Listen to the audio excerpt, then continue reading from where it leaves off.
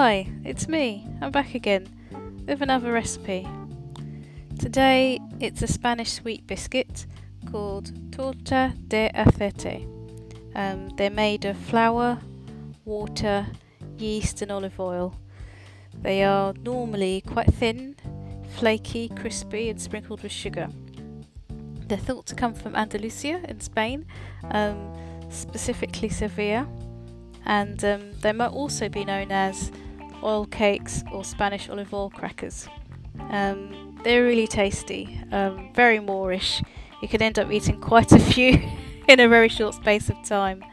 I made some this morning. I'm on annual leave, and it was just nice to get up early and do something non-work related.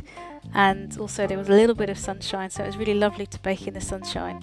The key to making these things is rolling them out so they're really thin, almost translucent, and also I guess making sure you've got the right flour and things.